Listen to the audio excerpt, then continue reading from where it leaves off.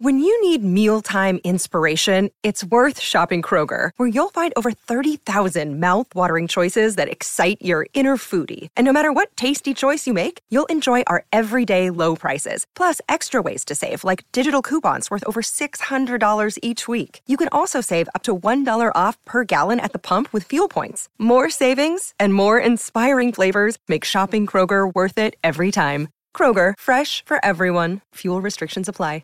You're listening to a Score North podcast right now, and if you're a business owner, so are your customers. In fact, I could be talking about your business right now, telling the tens of thousands of loyal fans about you and sending them to your business. Find out how you can partner with your favorite Score North podcast. Visit scorenorth.com now and enter keyword partner. Fill out the form, and we'll get in touch with you quickly. Once Phil, Judd, Declan, or others start talking about your company, you'll be amazed at how many fans start showing up. So visit scorenorth.com now and enter keyword partner. TCL is a proud sponsor of the Score North Studios. TCL, America's fastest growing TV brand.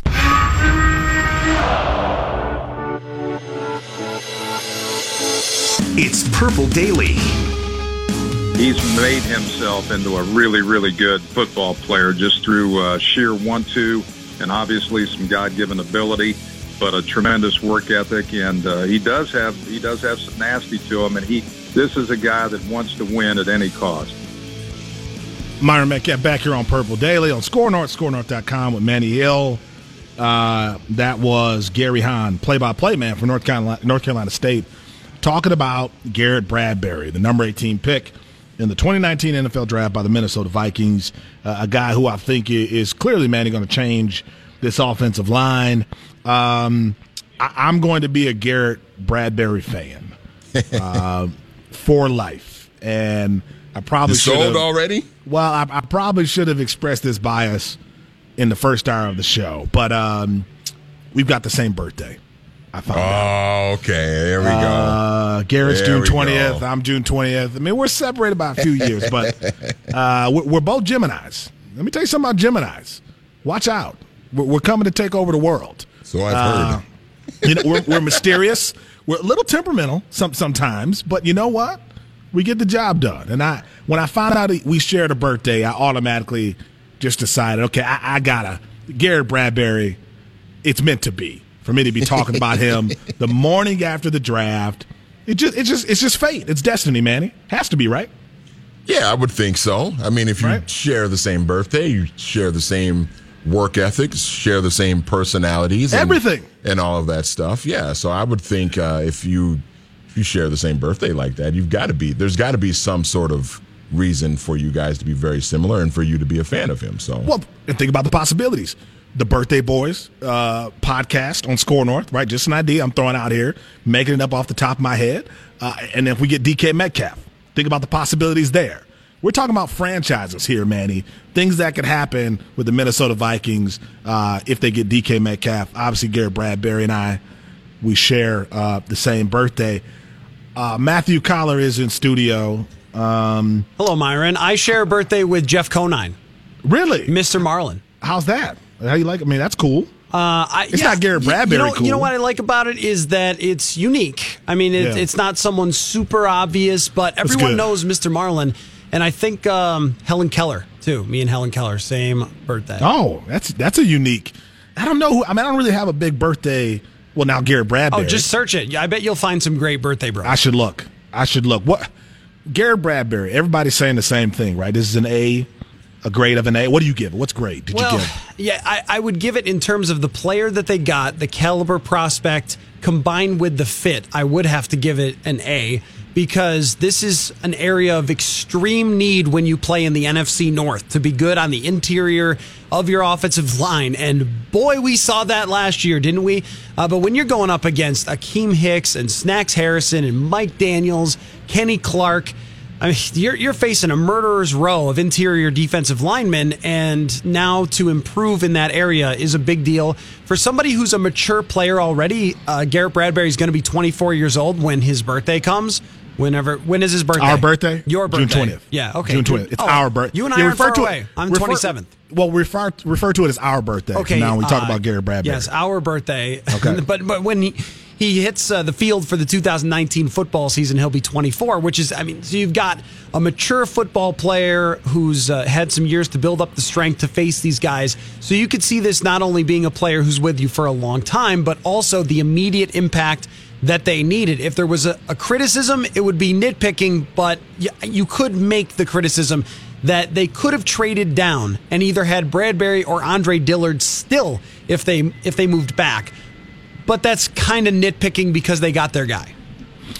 Matthew, I know obviously we see this with running backs and wide receivers where versatility, the value of versatility continues to increase. Are offensive linemen trending in that direction as well, where being interchangeable, being versatile is becoming more of a need than a want in the NFL? Yeah, I think what you find is tackles can usually play left or right, but if someone's been a left tackle for a long time and you ask them to move to right, that might be a little tough. Or if someone's been a tackle for a long time and you just say, okay, now go play guard, that's hard, as we saw from Mike Remmers. And it's kind of important to me that they didn't have to do that with Riley Reiff, because that would have been rolling the dice if they had drafted a left tackle and moved Riley Reiff to guard. For someone who's played left tackle for such a long time, even when Reiff played right tackle, it was a bit of a struggle for him when he was with Detroit. So I think that when you're entrenched in a position, it is hard to move. But for the most part, a lot of these guys get work at multiple positions when it comes to college. So even a guy who's going to potentially be on the board at 50 for the Vikings in the second round here, Dalton Reisner, he's played tackle, he's played center, so you know that you could start him off on a path and then stick with that. And we have seen some of the benefits for the Vikings. Joe Berger was a really good center and a really good guard, and Nick Easton was a better guard than he was a center for the Vikings. And now with Pat Elflein, I think there's a good chance that Pat Elflein is a better guard than he is a center for the Vikings. Now he can not have those guys, those powerful defensive linemen lining up right over top of him as a guard, and he can use his movement skills. And I would still be high on what Pat Elflein can be as an offensive lineman, assuming that he will move to guard with Garrett Bradbury being drafted here. Colin, tell me if I'm wrong on this. I'm wrong a lot on different things. So running backs, I'm kind of anti second and third round running backs, just because for me, you're either a first round running back, and there aren't many of them, or you're a later round guy. The production of a running back in today's NFL, for me, you're going to get the same out of potentially a fifth or sixth round guy as a third round guy. I just don't think it's that different in most cases. There obviously are exceptions. But let's say a Miles Sanders is there. Let's say he continues to fall. He's there at 50. If I'm the Vikings, I would like that pick. I think he's a really good running back who was overshadowed by the Saquon Barkley effect and everything that he did, and he was sort of overlooked. But if you get a David Montgomery, with your 81st pick, if he's still there, I don't know that there's a huge separation between those guys. I mean, in terms of running backs, how should the Vikings approach today and tomorrow? Yeah, I think third round is a hot spot. Second round, you could get a significant impact player still with the way that this draft played out. In the first round, you mentioned DK Metcalf, but did any of us think he would get out of the first round? He's an Instagram model, basically, now, right? Like it's crazy to have an 8-pack, though. That shouldn't be allowed. No, as you and me and Manny have 0 packs, 8 is just rubbing it in. But with DK Metcalf is one of about 5 or 6 players that people did not expect to get out of the first round. So a lot of those guys are going to get taken.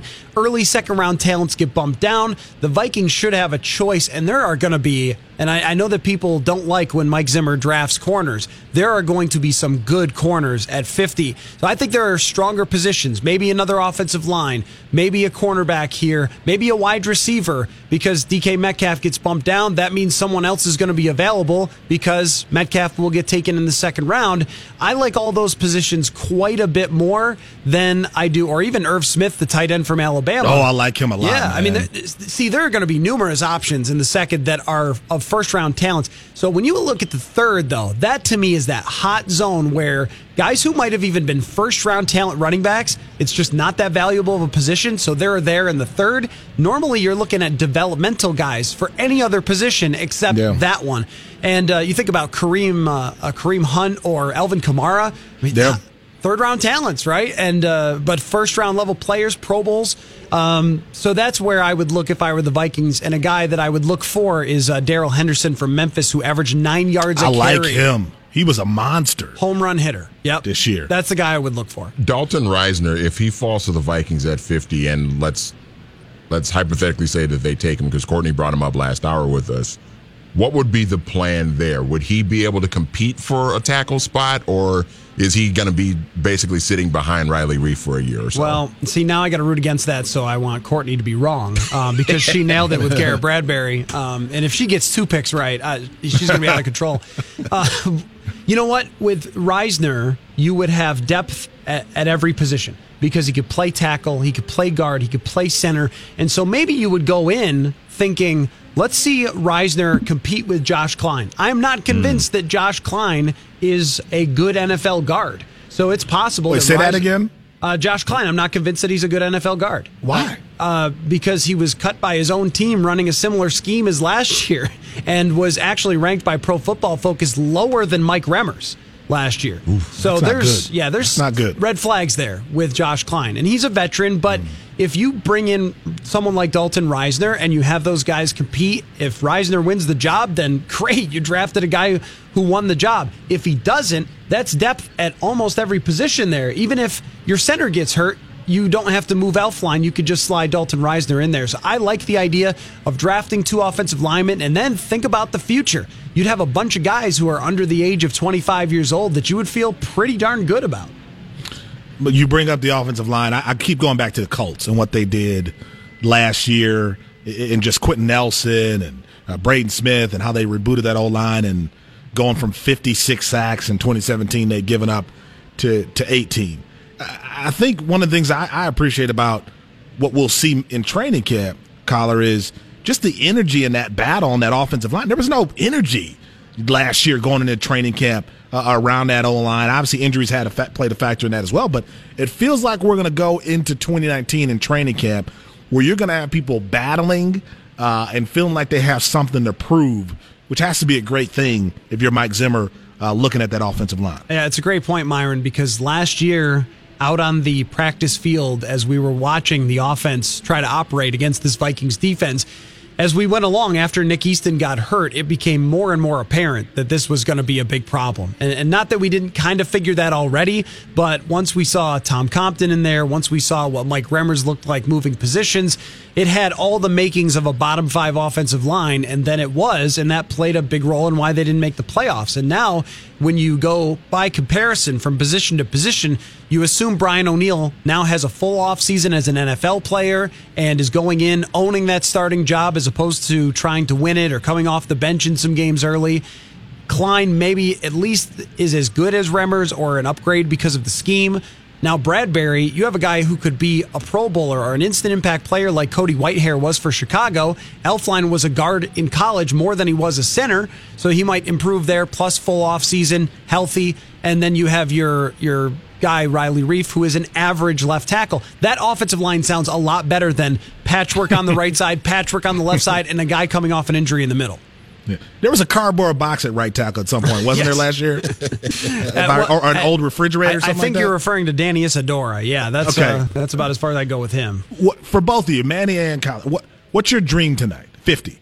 At 50. Who's the guy, if he's there? I mean, he may not be there, but if it all shakes out, you're like, okay, that guy could be the steal in day 2. At 50, Irv Smith for me. I like him, man. I like him a lot. Have I said that? Yeah, he's great. I like Dawson Knox too, but if you can get Irv Smith in the second round, if he's there, I mean, I've been saying it. Myron Collar has been in this camp as well. Get as many weapons as you possibly can for Kirk Cousins. Give him options, and so that he does not have to throw to Laquan Treadwell anymore. I don't want to see him throwing to number 11 ever, ever, ever again, unless it's somebody else wearing that jersey number. So get Kirk Cousins as many weapons as you possibly can. If Irv Smith is there at 50, he's the guy that I would take.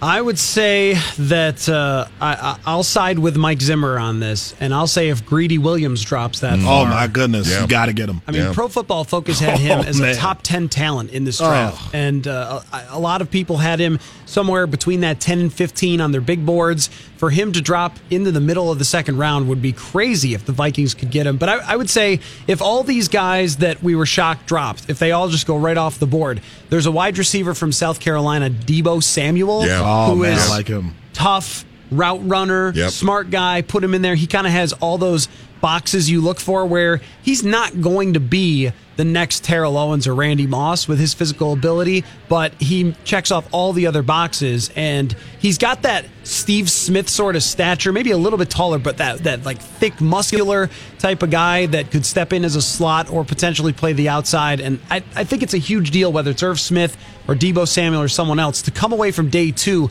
with at least one weapon. You get Deebo or Greedy, that's a first-round pick. Yeah, you're feeling great about that. I mean, talent-wise, that's a first-round pick. Why do they think Greedy is falling this far? So all I could come up with is that he didn't play as well last year as he did 2 years ago, and maybe there were some questions about does he really want it and that type of thing. But even when you look at his numbers, Pro Football Focus stats, he was still allowing like a 50 quarterback rating on throws into his coverage. And playing in the SEC, that's pretty darn good. So I look at him as the perfect type of fit for Mike Zimmer. 6'1", runs a 4.3. But the other thing about this draft, Myron, is it's not just Greedy Williams and then a big drop-off. There are a bunch of corners. There's a lot of talent. Justin Lane from Michigan State. There's Sean Bunting is kind of the intriguing guy coming out of the combine because he's a freak athlete. Isaiah Johnson out of Houston. What about Rock Ya-Sin, the best name in the entire... Yeah, that's right. And Byron Murphy, too, guys who maybe aren't perfect Mike Zimmer fits, but are really good talents. I mean, I'm kind of leaning that way for if you gave me a guess what I think they're going to do, and I don't think that's a bad idea because it's a deep position, and it really shocked me that all the cornerbacks fell so far last night. Miles Sanders, I just told you all my theory on staying away from second and mostly third round running backs as well. But I do think Miles Sanders is a guy where if you don't have Saquon Barkley, meaning if there isn't this great shadow that's cast by Saquon, you'd have a guy who, this guy ran for 1,400 yards from scrimmage, was a really good back at Penn State, just wasn't Saquon. Who is, right? Yeah. But I think he's a guy who, when he finally got his chance after playing behind Saquon his freshman and sophomore seasons, as a junior, he showed tremendous growth. And I don't think they'll take him if he's there at 50, but it wouldn't be crazy to me. If you see a guy like that, knowing Dalvin Cook's injury history, you take him and go, okay, our backfield is set with a guy like Miles Sanders. And that's exactly why I would consider, especially in the third round, going with a running back, is just because you don't know if Dalvin Cook is going to be able to stay healthy. And I hate putting a tag on players to say injury prone. Like he tore an ACL. That's random. A lot of people tear ACLs. Hamstring thing kept him out, but it didn't keep him out the whole season. So I don't really like putting a tag on him, but it is a concern because he also had injuries when he was at Florida State as well. So when you have it going back that far and your number 2 running back right now after losing Latavius Murray in free agency is Mike Boone, who I think carried the ball maybe 5 times last year and had a good preseason. Boone has potential, but I do think you need another weapon back there. And last year I wondered why they didn't use Dalvin Cook in more unique ways. And if you have another running back that's exciting and explosive, then you can line up Dalvin Cook in the slot for some plays and run a reverse with him or something like that. We didn't see a ton of that type of creativity. I wonder if we will this year if they do get another running back here in the draft. And I'm all for pushing Dalvin Cook in training camp. He knows who he is and what he is to this team, but you bring in that young Miles Sanders, a guy who's durable, who's tough, doesn't have that natural ability that Dalvin Cook does. I love to see competition at every position, but I love seeing it at skill spots like that. I don't see how that hurts a team when you've got 2 guys who are really battling for plays now. The Giants claim they have a position battle with Daniel Jones and Eli Manning. I think that's crazy, but I still want to hear Collar on what just happened at the 6th pick in the 2019 NFL Draft. We'll talk more about that after this. It's Purple Daily on Score North. Hot takes, North cool. ScoreNorth.com. I think experience and playing a lot of football is key to doing that. But I think any young guy, there's going to be a lot of opportunities to learn quickly, and that's going to be expected. So you could be prepared well, and that'll certainly help. But you got to take it seriously, and I'm looking forward to learning and learning the system, getting in and working hard. Myron Metcalf here, back on Purple Daily on SKOR North, SKORNorth.com with Matthew Collar, Manny Hill. It was Daniel Jones, who I don't even know. I guess I don't know where to start with the New York Giants and what they were doing and what Dave Gettleman decided to do. Here's my thing. I think, Collard, right, reaching, it's good when you move up and people are like, yeah, this guy has that potential to justify where he was picked, right? Mahomes comes to mind. I mean, everyone wasn't sold on Patrick Mahomes when the Chiefs moved up. So you have situations like that where when Mahomes was drafted, it was like, we don't know if he'll reach his ceiling, but his ceiling is extremely high, right? Yep.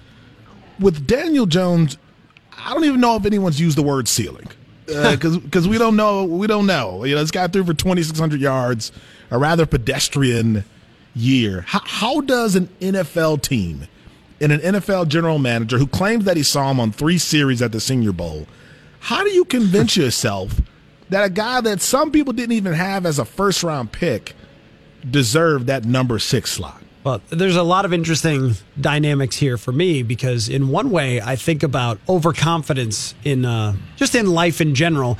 Sometimes it could be good. In the NFL draft, it generally isn't. Julio Jones was a good trade up. There are many, many trade ups that end up being a bad move. And a lot of the teams now, the Patriots at the top of this, but also the Eagles did do a trade up last night because the perfect guy, Andre Dillard, was there. But they usually trade down and try to get more picks because they acknowledge how difficult this is all to figure out. I mean, think about so Teddy Bridgewater gets the injury and all that. But think about a team picks Johnny Manziel in front of Teddy Bridgewater. Teddy Bridgewater blows up his knee and still Sean Payton wants to bring him back and pay him a bunch of money. Johnny Manziel is now in the XFL or the WWWFL in 2023 or whatever, right? Like Johnny Manziel was the biggest mess ever. A team traded up to take Tim Tebow. Oh my gosh, right? Man. Like overconfidence on draft day is a really bad idea. But I would say this in defense of the New York Giants. If it was 10 years ago and all of us maybe had access to the stat page, probably did at that point where we could just Google Daniel Jones and maybe our lads and maybe Mel Kiper would talk about him a little bit. And that's the way that we judged a draft pick. We probably would have looked at this and said, wow, their scouts must just really like this quarterback. All right, top 5 or top 6 quarterback.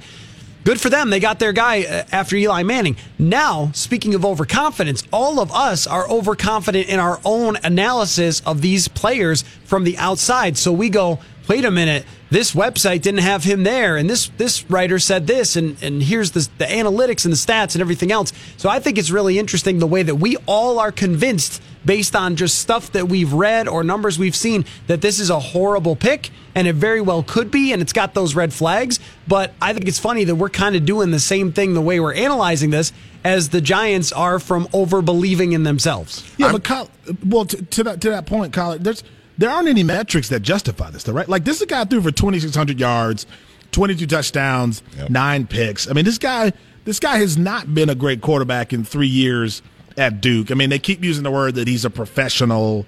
I know he's got the Manning connection. But there's really no number out there, whether it's the analytics era or whether you're just looking at raw stats that makes you think this guy, he might be a solid NFL quarterback, but justifying that number 6 spot, because I think some of the guys you mentioned, Julio Jones, and I think we're cool when people move up to draft freaks, right? Yes. Guys who you don't know if they can put it all together, but the building blocks are there. Right. This feels like a guy who has nothing that really stands out in terms of intangibles or athletic ability or arm strength or any of these things that make you go, okay, this guy in the right scheme is going to put it together.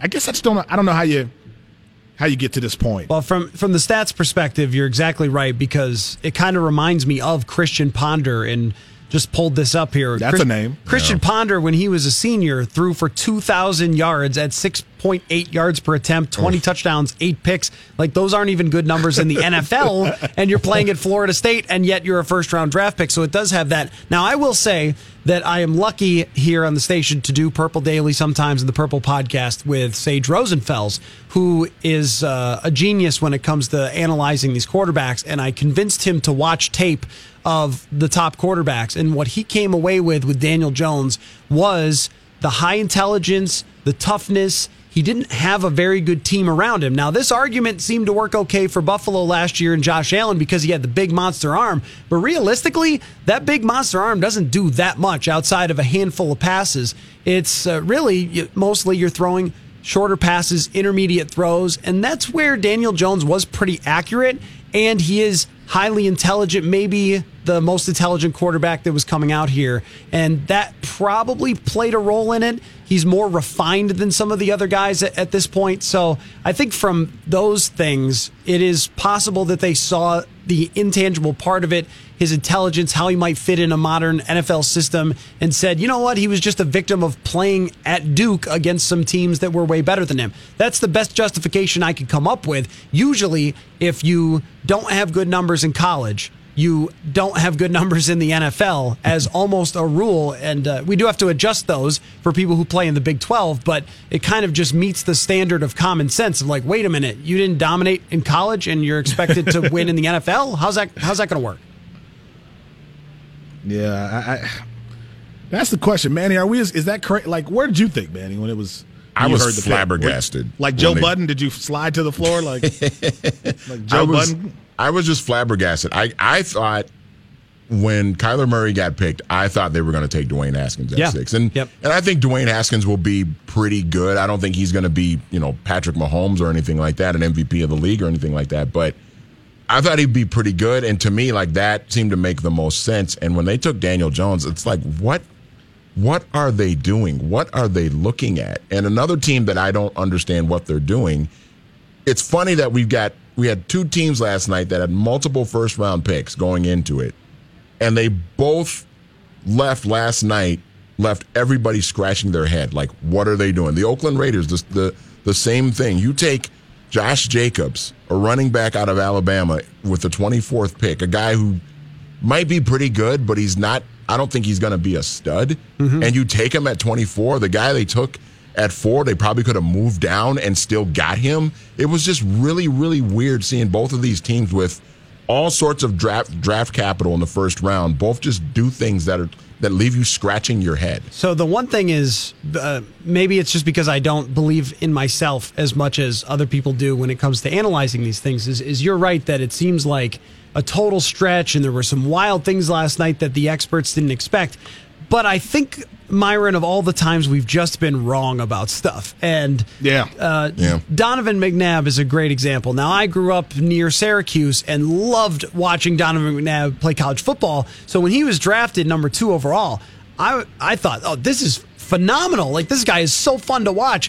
But he got booed like crazy. Because the Eagles fans wanted Ricky Williams. And everybody thought the same stuff. Like, this is, why are they picking him, Tim Couch, and Akili Smith? Those guys are going to be the great quarterbacks. Cade McNown, right? And those are the other quarterbacks in that draft. And the guy who got booed like crazy that they thought was the Eagles were nuts for taking, he's the one that turned out to be the best. So when it comes to Daniel Jones, I look at his numbers and I look at his skill set. I don't see the highest ceiling there. But somebody brought up one comparison that's sort of interesting, and that's Nick Foles. Of someone who doesn't like wow you or blow you away, but he executes the offense, and he's got some gumption to him and is really smart, and maybe that's what puts him over the top. So there's always a hesitancy for me to go all in on somebody's draft, because I also think about the Russell Wilson draft. We all gave the Seattle Seahawks D-minuses for that draft. Yeah. You got Matt Flynn. Why are you taking Russell Wilson? Are you crazy? And we all end up being insanely wrong. Those are also the exceptions, though, right? A lot of like it's true. Yeah, it's true. We like to. Here's the problem. You can either go to the exceptions to justify something you've done in the draft, or you can go to the rule, right? It's really up to us, and we go both, right? But a guy, to me, you got to give me something where you go, he's elite in that. And with Daniel Jones, there's nothing there. Like, there's nothing that makes you go, okay, this guy is really good at this. Even the Russell Wilsons and the guys who were overlooked, it was like, okay, he's undersized. And so there were things where you went, okay, the tools are there, but there are other physical attributes that make us say, I don't know if we want to get him. Yeah, and in reality, too, some of the times where we're wrong about a guy who drops, like Mahomes or Watson or Lamar Jackson, potentially we'll see, and Russell Wilson, there's something these guys have in common. I can't think of it, Myron, what it might be. Shoe size? Is it the size of their shoe? Yeah, maybe that's it. But my point is that, that never happens to a white quarterback usually, so it's usually goes the other way. This has the earmarks of all of that. Of a Blake Bortles, he's a big giant white guy and he's got a big arm, so draft him. It's usually those. The Ryan Tannehill, that one never made any sense either. Hey, this converted wide receiver who played for a year, Mitch Trubisky, they're usually overdrafted, so this kind of fits that earmark as well. Now there is something to be said for Pat Shurmur being there, though, right? Like if there are some reservations about Daniel Jones, and I've got my own reservations, but it seems like if there is a situation for him to go into, he can sit behind Eli for a little bit, and he's got Pat Shurmur there now. How long will Pat Shurmur last there, depending on how good they are or how much better they get, remains to be seen, but at least there does seem like there's something to be said for Pat Shurmur being there, and that could help Daniel Jones. What's exciting, fellas, is that I got to use the Magic Johnson GIF today because I saw that Pat Shurmur is going to be there by the time Daniel Jones gets to start. Listen, I love how people are saying everything about Daniel Jones that has nothing to do with talent. Very professional, leader, experience. But can he play? Can I tell you what I don't care about when it comes to players in the NFL draft? If they're professional or not. These guys are 22 and 23. What does that even mean? Put on a suit, get in front of a camera, say the right things, and go play ball. I don't care about any of the other things that you're talking about when it comes to being very professional. Can you ball or not? And for Gettleman to bring up Aaron Rodgers and say this guy could sit for 3 years and you never know what could happen. We need to stop bringing that up. But the only way it works, Collar, and you know this, and man, you know this, the only way that works is if you have Aaron Rodgers and you have Brett Favre in front of him. But also, no one's sitting for 3 years ever again. Well, that's the thing. It's just, to me, to bring that up and to suggest that might be a part of his thinking is just ridiculous. Now, and it shows you, to me, we get overconfident about our analysis as guys who do this. We look at players and we assume we know more than NFL teams. That's true.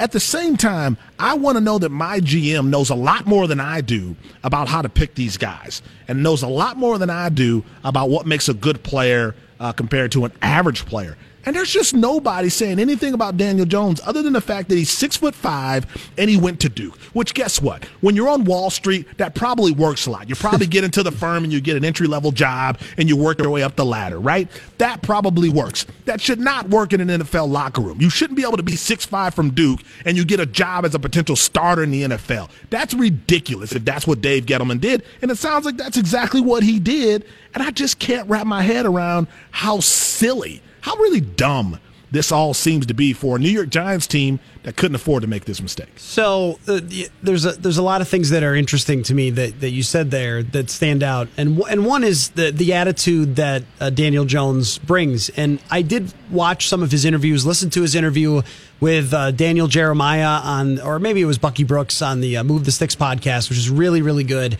And it stands out how mature and smart he is at his age coming out of college, especially when you listen to then Drew Lock talk, who reminds you a lot of Johnny Manziel, sort of Johnny Manziel light, like Johnny Manziel was over the top. But even just, some other guys that have come out and been immature. Remember Ryan Mallett just came across as sort of a little bit of a punk and a little bit over cocky. And I think that there are a lot of ways that we misjudge that. Lamar Jackson is a quiet guy. So you go, he's not a leader. Kyler Murray, quiet guy. He sounds like Andre 3000. Yeah, Lamar Jackson sounds like Andre 3000. That's right. But I mean, and I don't agree with that way of judging whether someone's a leader or what, the Wonderlic. Will he be good at figuring out offenses? I don't know. But I do think in today's game, so much of being a good, effective quarterback is just, can you execute what you're told to do? And Daniel Jones might be the guy that can do that. I mean, he's probably not going to be the go off script and run for 20 yards or whatever else, but he also isn't incompetent as an athlete. More to me, if you're drafting him, if you're trying to justify it, what you're saying is, we're going to put an offense in place with Pat Shurmur that's going to be great, and got how many yards out of Eli Manning last year? He had like 4,200 yards. Had one of his best seasons. Better than people realize. So if we could do that with old-ass Eli, then we put in this guy to be the similar executor of an offense rather than a game changer like Lamar Jackson, Kyler Murray, or even Mitch Trubisky would be the same sort of game changer on third down. He runs for 20 yards. You're going to hope that Daniel Jones is more of that pocket guy who has pocket presence and can just execute an offense a la Nick Foles. Yeah, if you get him at 17, right? No, I totally agree with you. We're not having the same conversation, but when you move up to 6, we expect stars. Right? It's 6 should be Taylor Swift. You got Taylor Hicks. Right? That to me is the problem there. Like you move up to get this guy. You're at 6. You get a guy who. At 6, you've got to be a guaranteed, not just starter to me, not just a guy who can play 16 games at this level, a guy who can be effective. Manny, in 3 years, we'll look back at the Daniel Jones selection and say, what? What the hell was Dave Gettleman thinking? Exactly. That's still my former thought. GM that's still Dave Gettleman, where right? I'm at. Yeah, because I think Dwayne Haskins should have been the pick there. That's just, I mean, if the Giants were looking for a quarterback, to me, he just seemed like the safer, more likely to be successful pick. I mean, he was just better, and I know that doesn't always equate to a guy being better in college than another guy. That doesn't always equate to the NFL, but to me, Dwayne Haskins just made the most sense there. If you're going to take a quarterback that high, he just seemed to make the most sense there. So, 3 years from now, I think we're going to be looking back at this and saying, what the hell was Dave Gettleman thinking? Well, we're going to say we haven't seen Daniel Jones yet, right? He's going to sit for 3 years. Exactly. No, you know what? I think we'll be saying, Myron, long term on Daniel Jones is when he gets to that time with the 5th-year option, like Blake Bortles, like Jameis Winston, like Andy Dalton. We're going to be Andy Dalton didn't have the 5th-year option because he was a second-round pick, but the same sort of conversation of, and we've had this with Kirk Cousins as well. Is it good enough to really win with? Yeah, I think that's the type of conversation we're going to have. And what I will say, the game that I watched with Sage Rosenfels, he was way in over his head in terms of the other team's talent versus his, and he took some shots. It was a game where his offensive line was clearly outmanned, and he stood in there and he showed toughness. And there's something to that. If you're adding intelligence with maturity with toughness, that can overcome just raw talent. And it can. That's why I don't want to go all in and say this is the craziest pick ever, but I still think based on his talent ceiling, we're saying a lot of the same things we say about Ryan Tannehill and Andy Dalton of, he's good sometimes, not good other times, needs a lot around him to win, and it's just not going to be enough to win you a Super Bowl. A lot of things that we said about Josh Rosen last year who, he's got to look for a new home now, put his home in the market because he's not going to be a quarterback for his the Arizona 4-car Cardinals. garage, wasn't that the criticism? Yeah. His parents were too rich? He's got to find something else. It's just tall people, man. Like 6'5", and you get this thing. Like, you know how funny and like charismatic you got to be when you're 5'9". You know what you got to do to shake up the world? I feel like there might be some bias here in this opinion. You know what you have to do to make the world care about your existence when you're 5'9" and if you're 6'5". Here's the football. Let's see if you can be the quarterback of the New York Giants. That's just ridiculous. This sounds like short guy jealousy from you. 5'9". Listen, you got to do a lot of things. You got to have a personality at 6'5". So yeah, there's some jealousy in there. We'll talk more about the NFL draft on Purple Daily after this. Sports talk that leans north. Score North. Minnesota sports. Anytime, anywhere. ScoreNorth.com. Myron Metcalf here, back on Purple Daily on Score North, ScoreNorth.com with Matthew Collar, Manny Hill. We've obviously talked a lot about Garrett Bradbury and how great that was for the Minnesota Vikings to get him at 18, solidifying this offensive line. And I'm sure throughout the day, throughout the weekend, next week you'll hear more and more about the impact of this draft. But, fellas, I got to talk about this because I just don't know how you have a show about the NFL without addressing this. Tyreek Hill, Kansas City Chiefs. Yeah. Chiefs are in a situation where earlier this week you had a local police official who said that a crime had been committed against the 3-year-old shared by Tyreek Hill and his fiance, who suffered I believe the kid suffered a broken arm, but they didn't know who committed the crime, so there were no charges. Roger Goodell going into the NFL draft said, well, the police won't turn over their evidence, so we've got to make a claim based on facts. We've got to make a decision based on facts. Then this audio recording is leaked yesterday through local TV in Kansas City that showed Tyreek Hill talking to his fiance about the alleged incident, and Tyreek Hill threatens his fiance, the same woman who he assaulted in college. And now we're at a place where the Chiefs have banned him from all team activities. And, we're on a path to where he's not going to play football next season, right? He's definitely not going to play with the Chiefs. They most likely will cut him. But my question is this, fellas. How do we get to this point? Like, how do we keep making the same mistakes over and over and over again when it comes to extreme red flags? I understand that you get guys where you go, okay, this guy got caught with, a little bit of drugs, or this guy got this situation. I understand that young people make mistakes, and they'll continue to do so, and it is difficult to project what this means for you in the next 10 to 15 years of your life.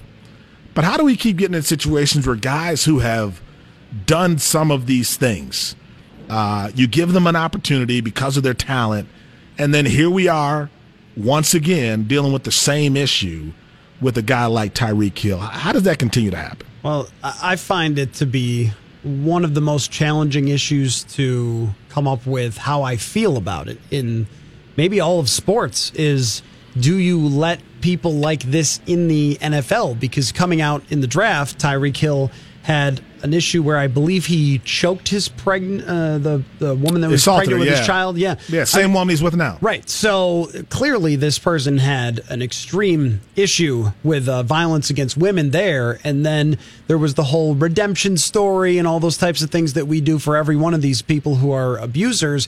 But I also think that, when it comes to these people, I kind of believe in second chances, but not third chances, if that makes sense, Myron. But even as football fans, so Tyreek Hill did another thing that was really terrible. And should we, if the Chiefs cut him or don't cut him, should we stop watching football? If they suspend him for a year and get him help, if they don't get him help, is he going to leave football and do worse things? You know what I mean? I think we go through every one of these sort of scenarios. This person clearly has a severe issue with rage and violence. If he's able to get that help resolved, could you let him back in the league? I go through all these sort of scenarios and think, gosh, if you're a football fan, how are you supposed to look at these things? Because I think a lot of football fans would rather turn away, just let me know when it's over. Let's never, ever talk about this. And I do think in terms of societally, it is important to shine a light on domestic violence and things like that, and also show as a league that you're not going to accept it. But at the same time, are you going to police everything that everybody does off the field? The NFL has tried to do that and got itself in some really hairy situations. I just think we have to get to a point where we are no longer in sort of a denial about these things going on. If you're a Kansas City Chiefs fan, you can't forget about how talented Tyreek Hill is. You know what I mean? Just forget about how fast he runs. He's one of the fastest players in the NFL. Okay, but he's got an issue off the field that a lot of people have a lot of passionate feelings about.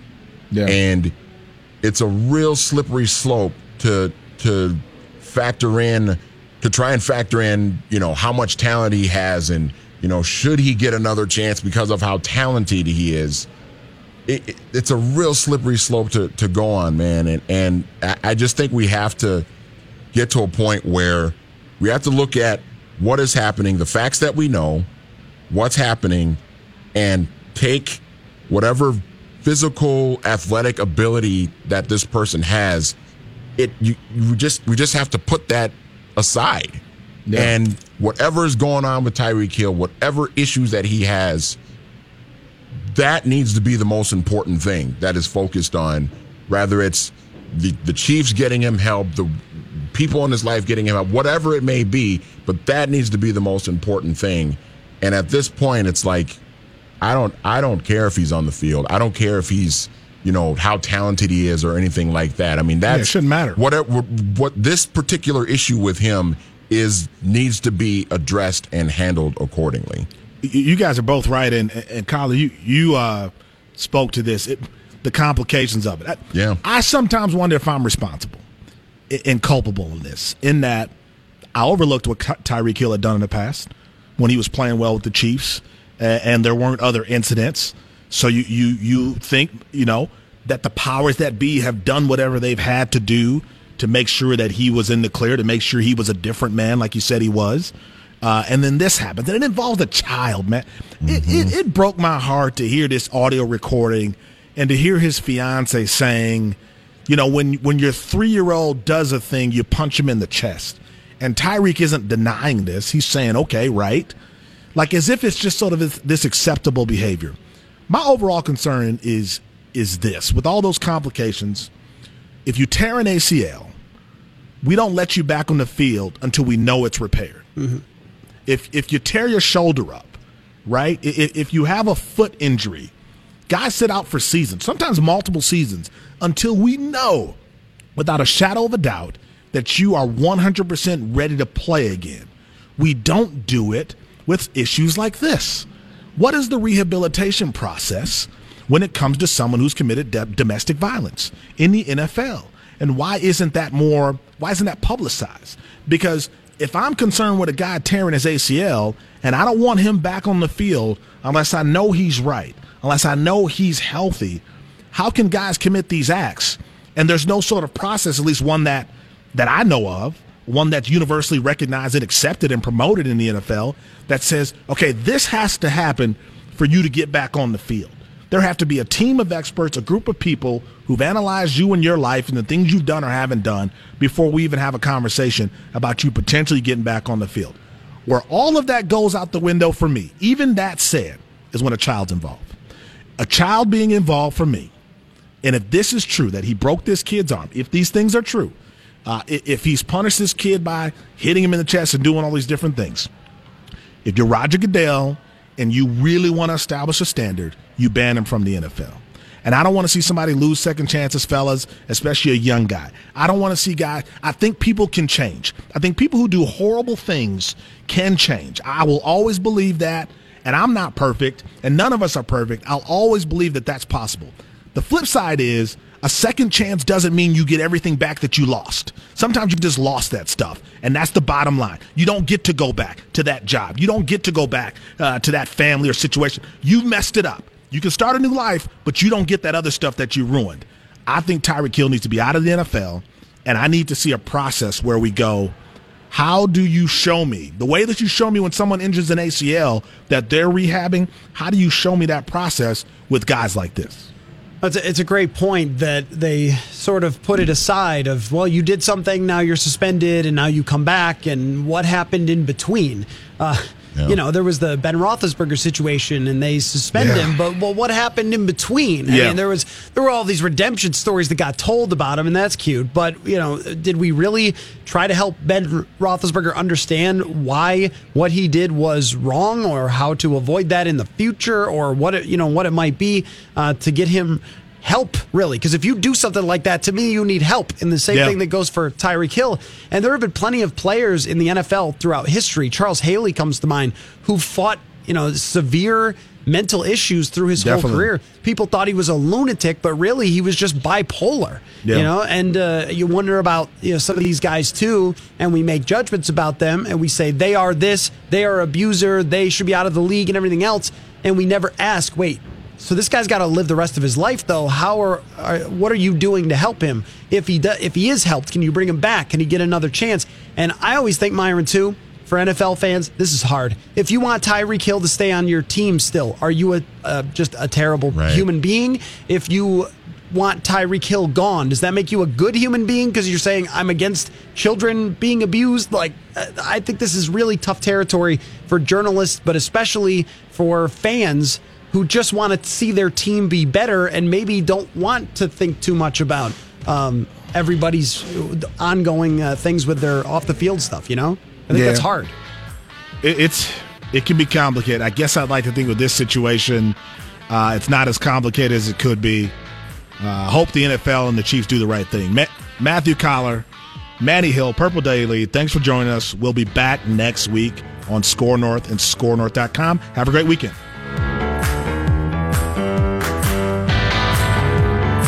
Whether it's Baker's Simple Truth Turkey or mac and cheese with Murray's English Cheddar or pie made with fresh Cosmic Crisp apples, there are many dishes we look forward to sharing during the holidays. And Baker's has all the fresh ingredients you need to turn today's holidays into tomorrow's memories. Baker's, fresh for everyone. Get more ways to save at the Buy 5 or More Save $1 each sale. Just buy 5 or more participating items and save $1 each with card. Baker's, fresh for everyone.